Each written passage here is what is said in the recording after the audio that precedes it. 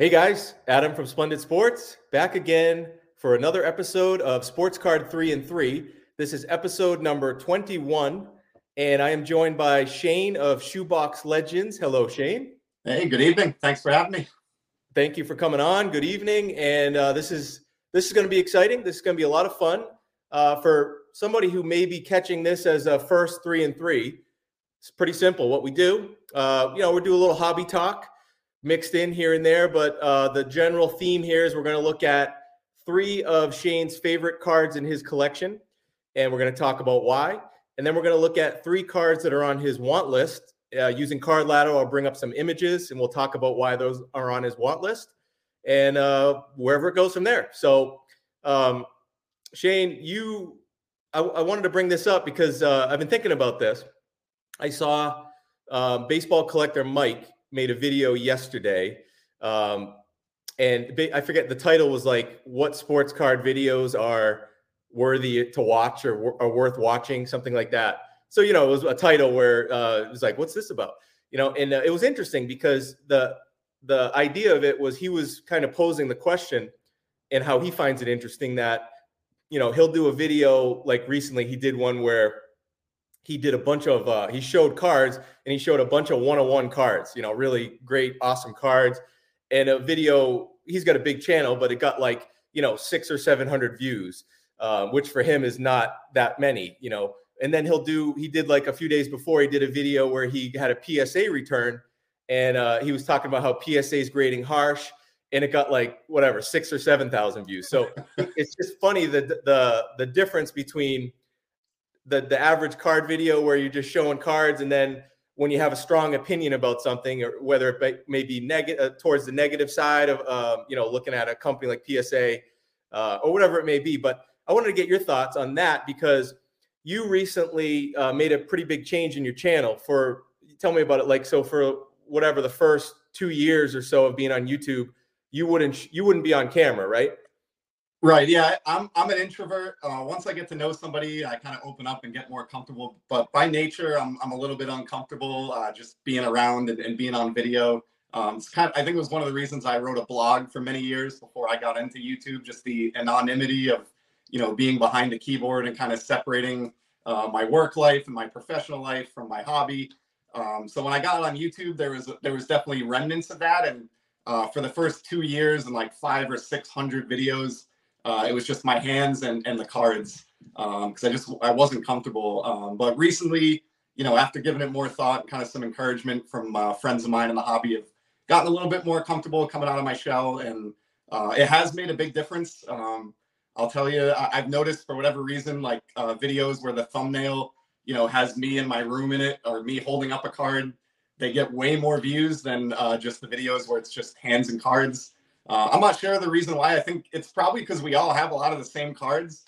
And I think what makes the content interesting to some people is the stories behind it and the personalities behind it. And I think that, comes across a lot more when you're willing to show yourself on video. So I get it for the people that are shy.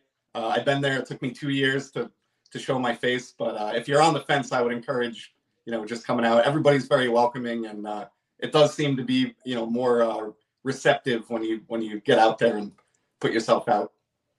Yeah, I think because I feel like a lot of people in the YouTube community, one of the, if not the only reason, if not it's the main reason that they have a YouTube channel is they want to connect with other collectors, and maybe it's something just about seeing a face that it feels easier to connect with it somehow. It personalizes the channel a little more. Maybe that could be a reason, but yeah, I've thought of that too. I watch channels where, I watched your channel, I saw a bunch of your videos even before you ever went on camera. And, I love the way you talked about the cards and the cards you showed, but yeah, there's something a little different when even like the beginning of a video, you just pop on and start talking on camera and then turn the camera around. I like that a little more. I don't know why. It's just, I feel like I'm getting to know you better than if it was just all, the camera the other way. Yeah, I feel the same. It was sort of like ripping off a Band-Aid to an extent. I felt a little awkward. I've done a couple with Dylan and on some other channels, and it's like anything else. You do it 2 or 3 times, and you start to feel like it's second nature. So yeah, when I started just throwing myself on camera, it felt weird, because I was not used to doing anything like that. But yeah, now it's feeling more normal, and I think it does allow your channel and allow you to connect better with the community out there.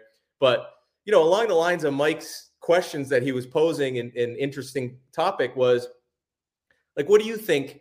What do you think the reason for that is? Is it just that like people are attracted to like a more of an opinionated video, whether it be about PSA or opinionated about, I mean, not that Mike makes these, but there's a lot of channels that make videos where they're giving an opinion on like a person in the hobby, and those get a ton of views. Like, is it just that shock factor? People are looking for something where it's a heavy opinion, basically? I really think that's probably just human nature to an extent. Same reason people want to look at the tabloids in the grocery line. And it really depends what you're looking to get out of the platform, I guess. I'm looking to connect with people that are more collectors. I don't pay close attention to my subscriber count, things like that. So I don't really pay attention to a lot of that noise or watch those types of channels. I'm more likely to just watch people that are talking about their own experience in the hobby. Maybe have 500 or less subscribers, but a high level of knowledge or are passionate about what they're doing. I'd rather tune into that. I want to learn something about the hobby when I'm consuming YouTube content versus like the gossip side of things. So I'll leave that to other channels. Yeah. Do you think it's so when a video goes, because I know how Google works. It's part of what I do for my job is working with Google on the search side. But YouTube is owned by Google, so it's really the same, in my opinion, the same type of algorithm and formula on how they rank things, how they show certain videos over others. For me, I think Google's all about advertising. Google, that's how they make their money. So do you think it's that Mike's a perfect example in those two videos? Do you think it was that they just showed his PSA video more in the feed, so there were more people that saw it? Or do you think that like his card showing video got just as much visibility, but less people decided to click on it? That's an interesting way to. It's a good question. My gut instinct would be the former. That maybe the algorithm just put that out there based on keywords. And the only reason I say that, I have other friends who have channels that are similar in size to mine. Maybe they average 1 to 200 views a video, and they'll post a grading reveal and get like 3,000 views, out of left field. And then the very next video, they'll be back down to, 1 to 200. So I don't think that could be wholly based on just who's deciding to click. I'm sure there's something that goes on where the algorithm determines that, those grading reveals are a popular topic based on keyword or something, and kind of floats those into more people's lists or something like that. It's pretty fascinating to think about. Yeah. I mean, so YouTube is, for maybe they won't come out and say this, but from looking at a lot of this stuff for my job, they're basically, for me, they're looking to throw out videos and on search, throw out results that will get their ads clicked on. Basically, that's how they make their money. So maybe, their ads that they show on someone's video is basically determined by the title and what Google's like, oh, what's this video about, by what the person says on it and so forth. So maybe Google thinks, hey, if the video is about PSA, we can show certain types of ads on it that will be more likely to get clicked. Where if it's just about, showing cards, maybe the algorithm isn't so sure what the video's about, so they're just not going to show it as much as, because that's what they want. They want that first video, that first ad that shows, they want that to get clicked on. And that's how they make more of their money, not just by people watching the video, but by clicking on that ad and going to PSA's website or whoever's advertising on that video, essentially. Right. Something just to kind of close the topic, something I've heard Mike say, baseball collector, that I think is kind of interesting is, I'm paraphrasing, but, something along the lines of you'd rather have 4 quarters than 100 pennies. And that's sort of how I feel. Like being on this platform, I've probably got a dozen or a couple dozen really close friends that I talk with every week now, text with, we talk on the phone.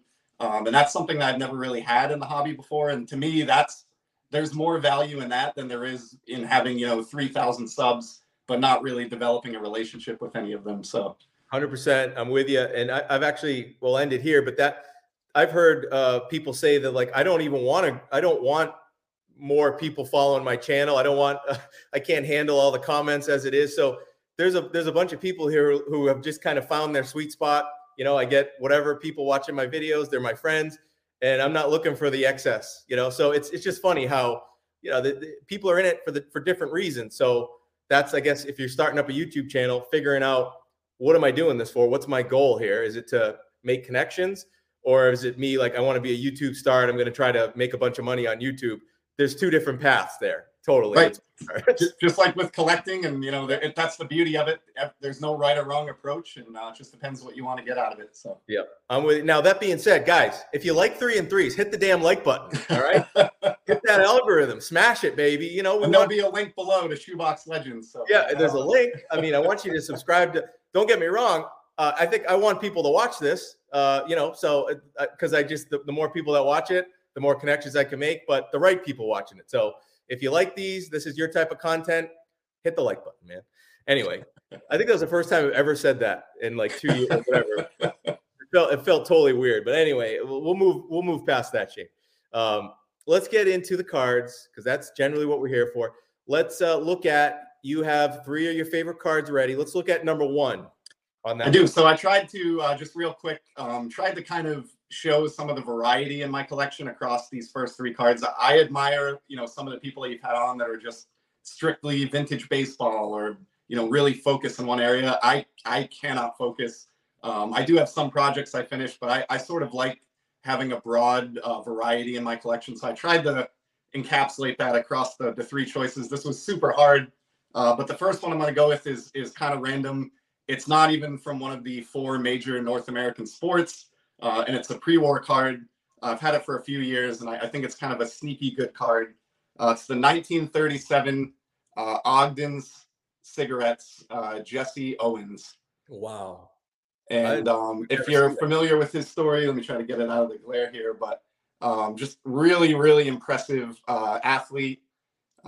Basically, you know, had a very tough upbringing, grew up, was born in Alabama, moved north with his family to Ohio at like age 9. But he was alive in, you know, the 20s and 30s growing up, when it was a very different time for Black athletes in our country.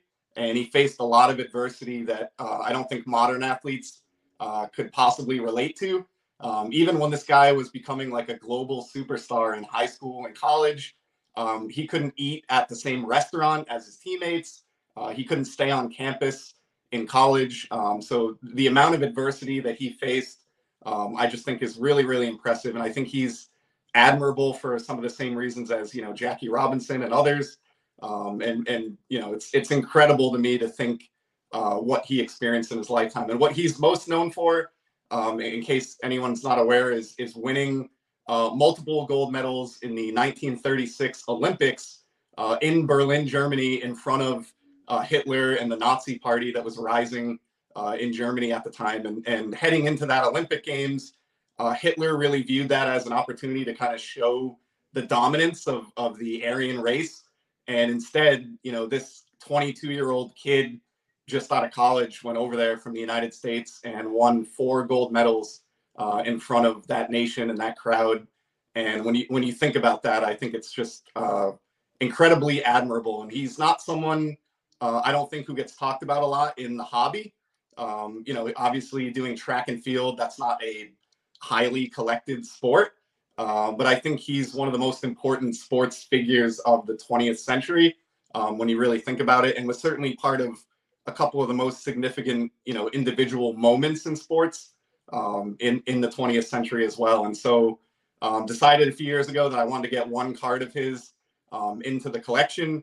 He's got quite a few out there. In fact, our mutual friend Doug Decon has a few Jesse Owens cards. But I settled on this one because I just love the image, you know, this color image. I love that it's a tobacco card. It was issued by Ogden Cigarettes. And I love that it's a 1937 set that is actually called Champions of 1936. So on the back of this card, you know, although it's in German and I can't really read it, I can read enough to verify that it does talk specifically about those gold medals that he got in those summer games. So for all those reasons, just love this card. Wow, man, that was beautifully said. And you're right. That's world history right there. That is like, that transcends sports for sure. Yeah, And and, wow, he's most known for the Olympic feat, but the year prior to that, 1935, when he was in college, at a single college meet, he set or tied 4 world records in an hour in one track meet, and it's been referred to as the greatest hour in sports.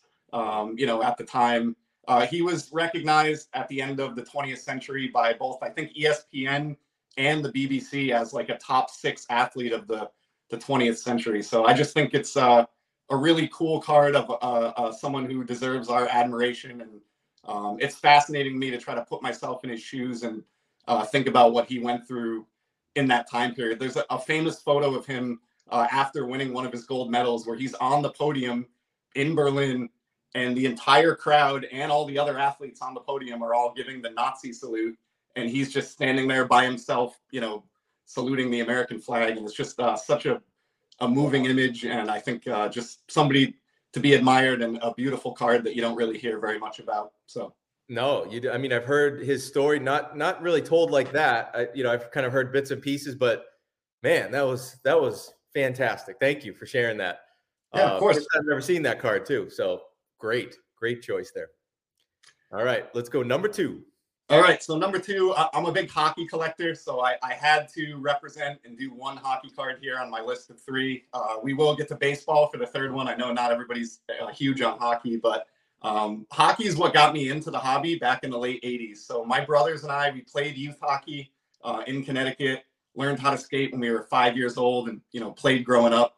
And in the late 80s, early 90s, we didn't have internet access or really any way to learn about the game. And so one of the ways that my dad kind of encouraged us to get to know more about the game was by buying us hockey cards. So he would stop on his way home from work, and he would get packs of 89, 90 O-Pee-Chee and Topps hockey cards, just like the one that you see here.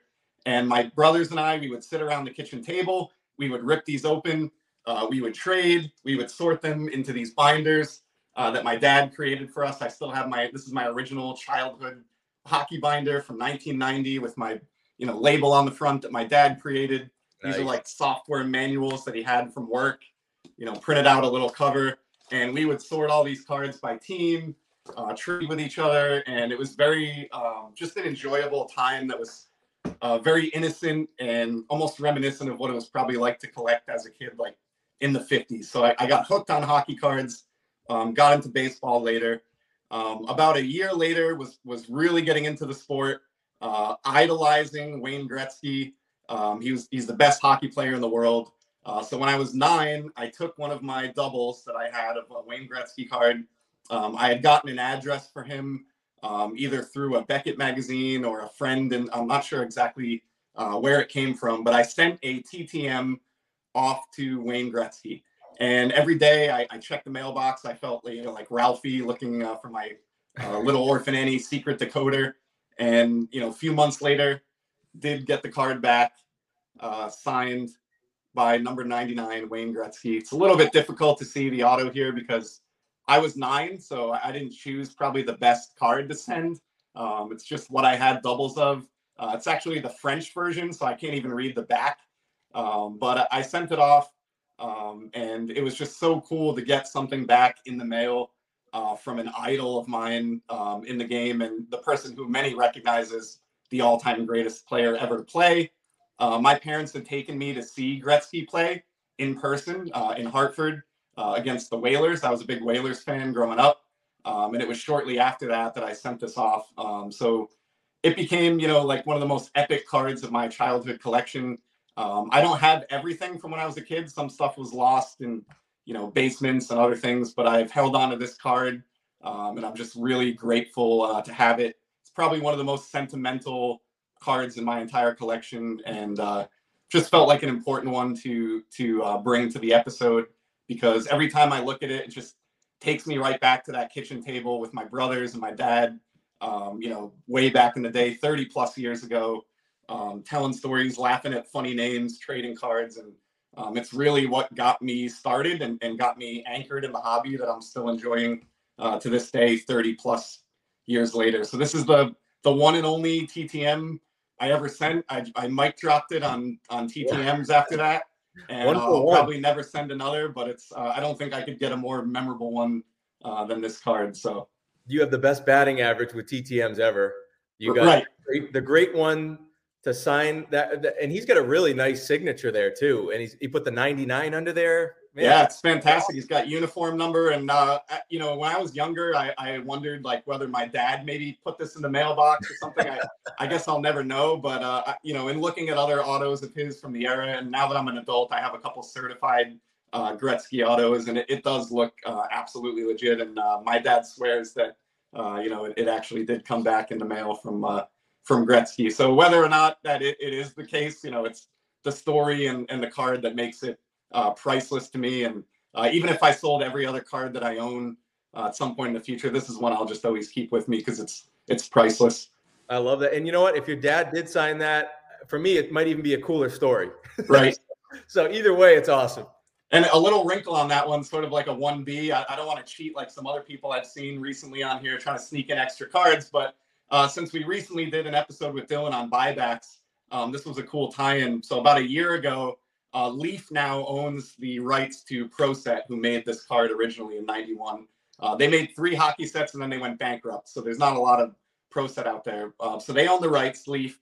And about a year ago, they produced buybacks of those original Pro Set hockey cards, numbered to 5 and numbered to 1. And I was able to pick up one of the Gretzky's, you know, that same Gretzky that I got TTM autographed in buyback format. And it's a little bit difficult to make out here in the light, but it is serial numbered in the upper corner out of 5. So it was cool to get buyback and tie that part of my collection to, you know, my first ever TTM auto. So that I love the Pro Set cards. You know, that even the one, you know, the ones they did for football too. Pro Set, man, I was a huge fan of those. They printed a million of them. They were colorful. They looked great, but yeah, they just didn't last as a company. So great photos though. They had great action photos in a lot of those. So yeah, I'm with you, man. Awesome. You know, and I do have to say, Lee, you know what was confusing to me when I kind of started paying attention to the hobby a couple years ago again, the Leaf thing confused me because it was like, oh yeah, Leaf is still around. And then I looked it up and it's like the current Leaf has no affiliation to the Leaf that we knew, like that came out with the 90 Leaf set for baseball, or, you know, the 48, 49 Leaf. Totally different. It's just the same name, but no, not the same company at all, right? Right. Same thing with Upper Deck owning Fleer and Fleer Ultra, and it's just funny how that goes. Yeah, that was confusing to me, but yeah, now I got it figured out. So, all right, that was number 2, right? So we got one more, number 3. Yes. So this is another one that's kind of tied to my childhood.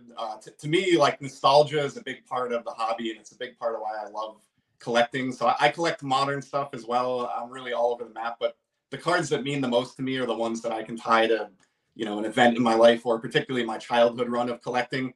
And I've heard others tell the story that are around our age, but when I was a kid in the early 90s, I couldn't get vintage cards. They just weren't available to me. I was kind of limited to what my neighborhood friends had, and my brothers and I just wasn't an option. But what we could get were these Topps Archives cards that came out in 1991. And these were just a reprint of the 53 Topps baseball set. So you could get these in packs, like 10, 12 cards a pack, whatever they were, at the hobby shop, you know, right alongside my 91 Topps and 91 Upper Deck baseball packs. And it gave me an opportunity, you know, again, in that era before the internet, where it wasn't easy to learn about a lot of these guys or see a lot of these cards, to experience all these 53 Topps cards. And that really stoked my love of vintage baseball cards that continues to this day. And more specifically, you know, made me kind of fall in love with the 53 Topps set, which to this day is my favorite vintage set, largely because of this release. This was as close as I could get at age 8 to an actual 50s Topps card. And so I would just spread these things out on my bedspread and just pore over them for hours, just reading the backs and getting to know about these players. So as an adult collector, when I got back in about 15 years ago, I immediately gravitated towards 53 Topps because the idea of owning an authentic, you know, original 53, which I wasn't able to do as a kid, was just so appealing to me. So I've been building that set slowly over the last 15 years. And there are a bunch of cards I could have chosen to go with from the release, but I chose one that's really, really iconic. And it was the first big card purchase that I ever made when I got back in as an adult. So it's the Satchel Paige 53 Tops. Whoa, look at that baby. Yeah, it's just a gorgeous card. I mean, again, just an athlete that it's so easy to admire. The card itself is just so beautiful. And I would, I know this is a sensitive word, but I wouldn't hesitate to use the I word, iconic, for this one. I think, even Topps agrees. They did, back in 2011, they did a list of the top 60 baseball cards they'd ever produced for their 60th anniversary. And the Paige, 53 Topps Paige was included on that list. It's his only Topps card. As many people know, he does have a Bowman and a Leaf from the late 40s. But I sort of like the idea that in getting this one card, I could kind of have a complete Topps run of Satchel Paige. He's a fascinating person. I'm not qualified to give a whole breakdown on his life and career, but I think it's amazing that he won a World Series and was a multiple-time All-Star, even though he didn't debut in Major League Baseball until he was like 42 years old. And to think that he wasn't able to start his major league career until an age where, most people have already wrapped it up, but was still able to have that much success is just awesome. He won a Negro League World Series as well and was a multiple-time All-Star, in the Negro League. So he's one of the ultimate kind of what could have been players in terms of, had baseball integrated sooner and he had been able to play his whole career in the majors. Who knows what his numbers would look like. But yeah, it's about the player, but also about the card and the set. It's my favorite vintage set, and I think it's arguably the most beautiful card from that release. It's right up there with the Mantle and the Jackie Robinson and the Willie Mays. So.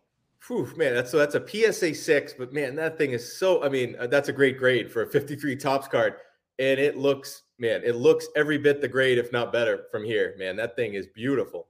Yeah, so this is, I would not buy this in a 6 today. This is more of a sign of my longevity in the hobby. So I got back in the fall of 2007. And the story here is in January 2008, I got my yearly performance bonus from work that I get every January.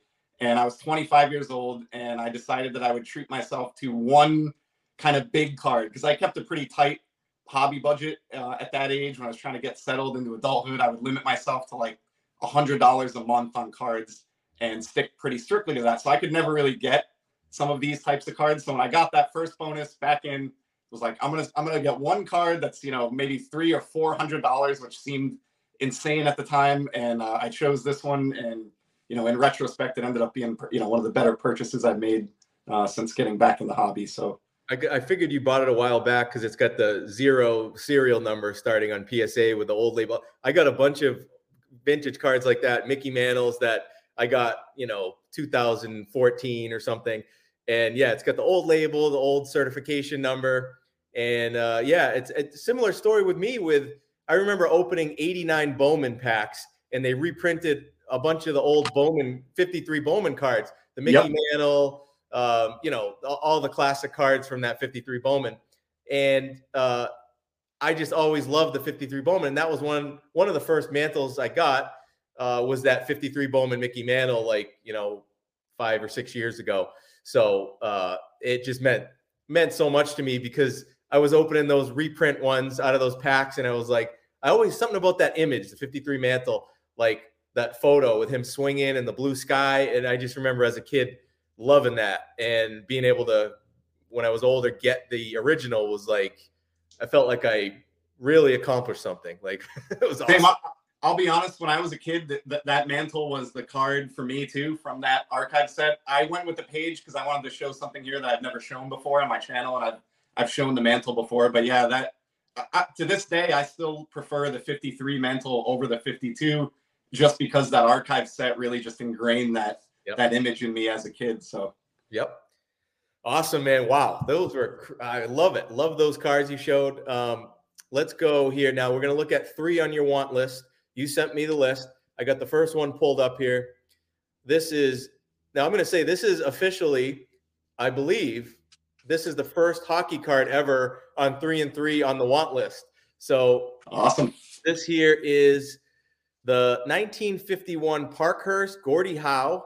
And I just pulled up one that sold, PSA 2, sold back in January.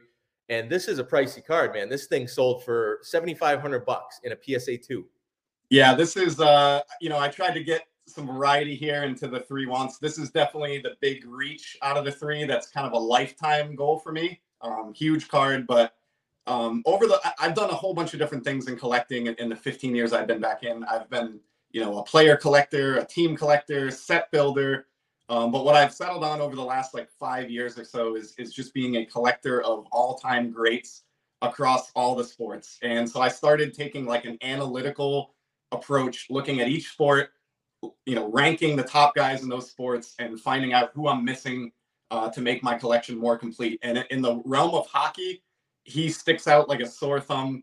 If I look at the top 10 scorers of all time, I've got 9 of their rookie cards, and the one that I don't have is Gordie Howe. And so this is a card that I would love to put to bed. It's very expensive, like you said. A couple things about it that might work in my favor.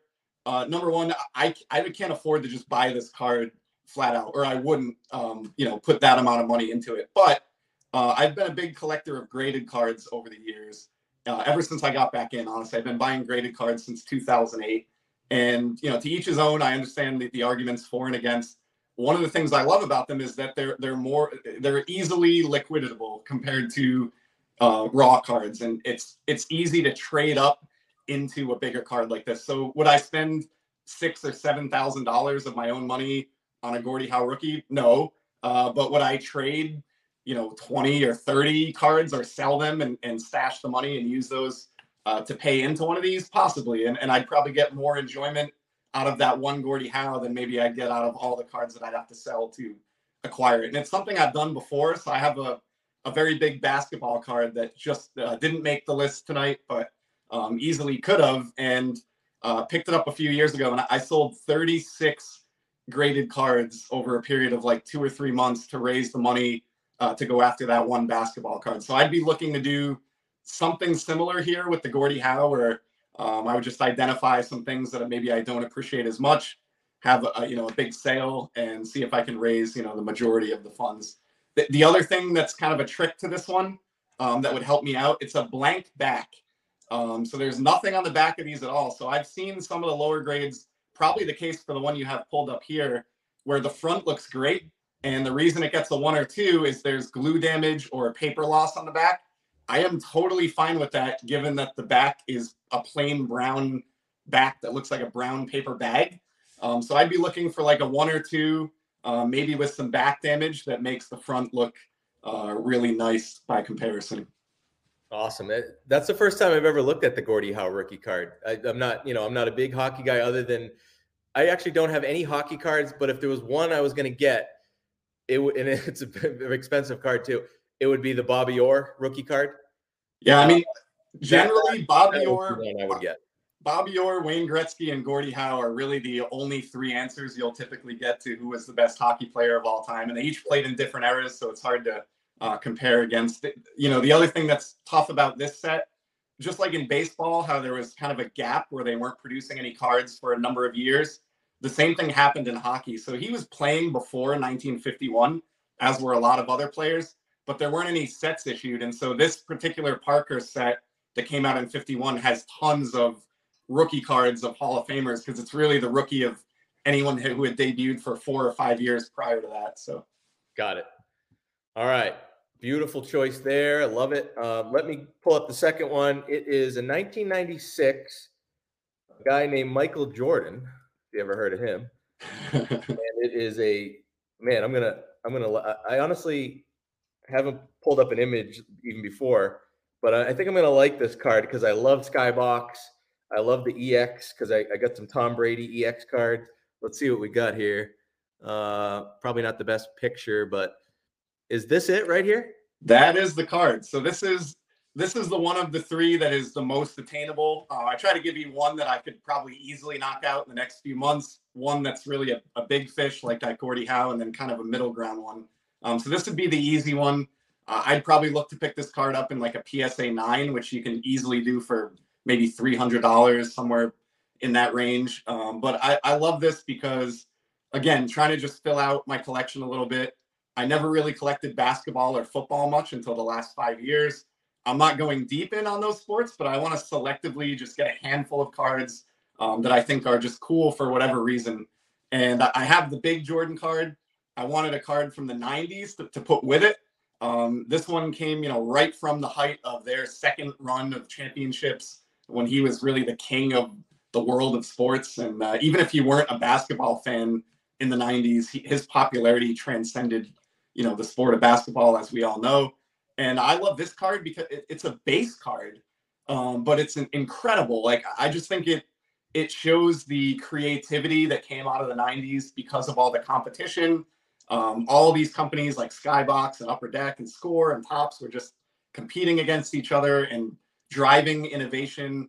And, for this card has like a shiny foil border. It's got like gold foil inlay.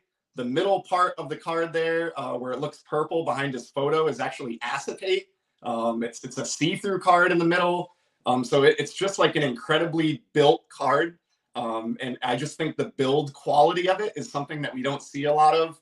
Oddly enough, like 25 or 30 years later, it almost seems like we've regressed a little bit.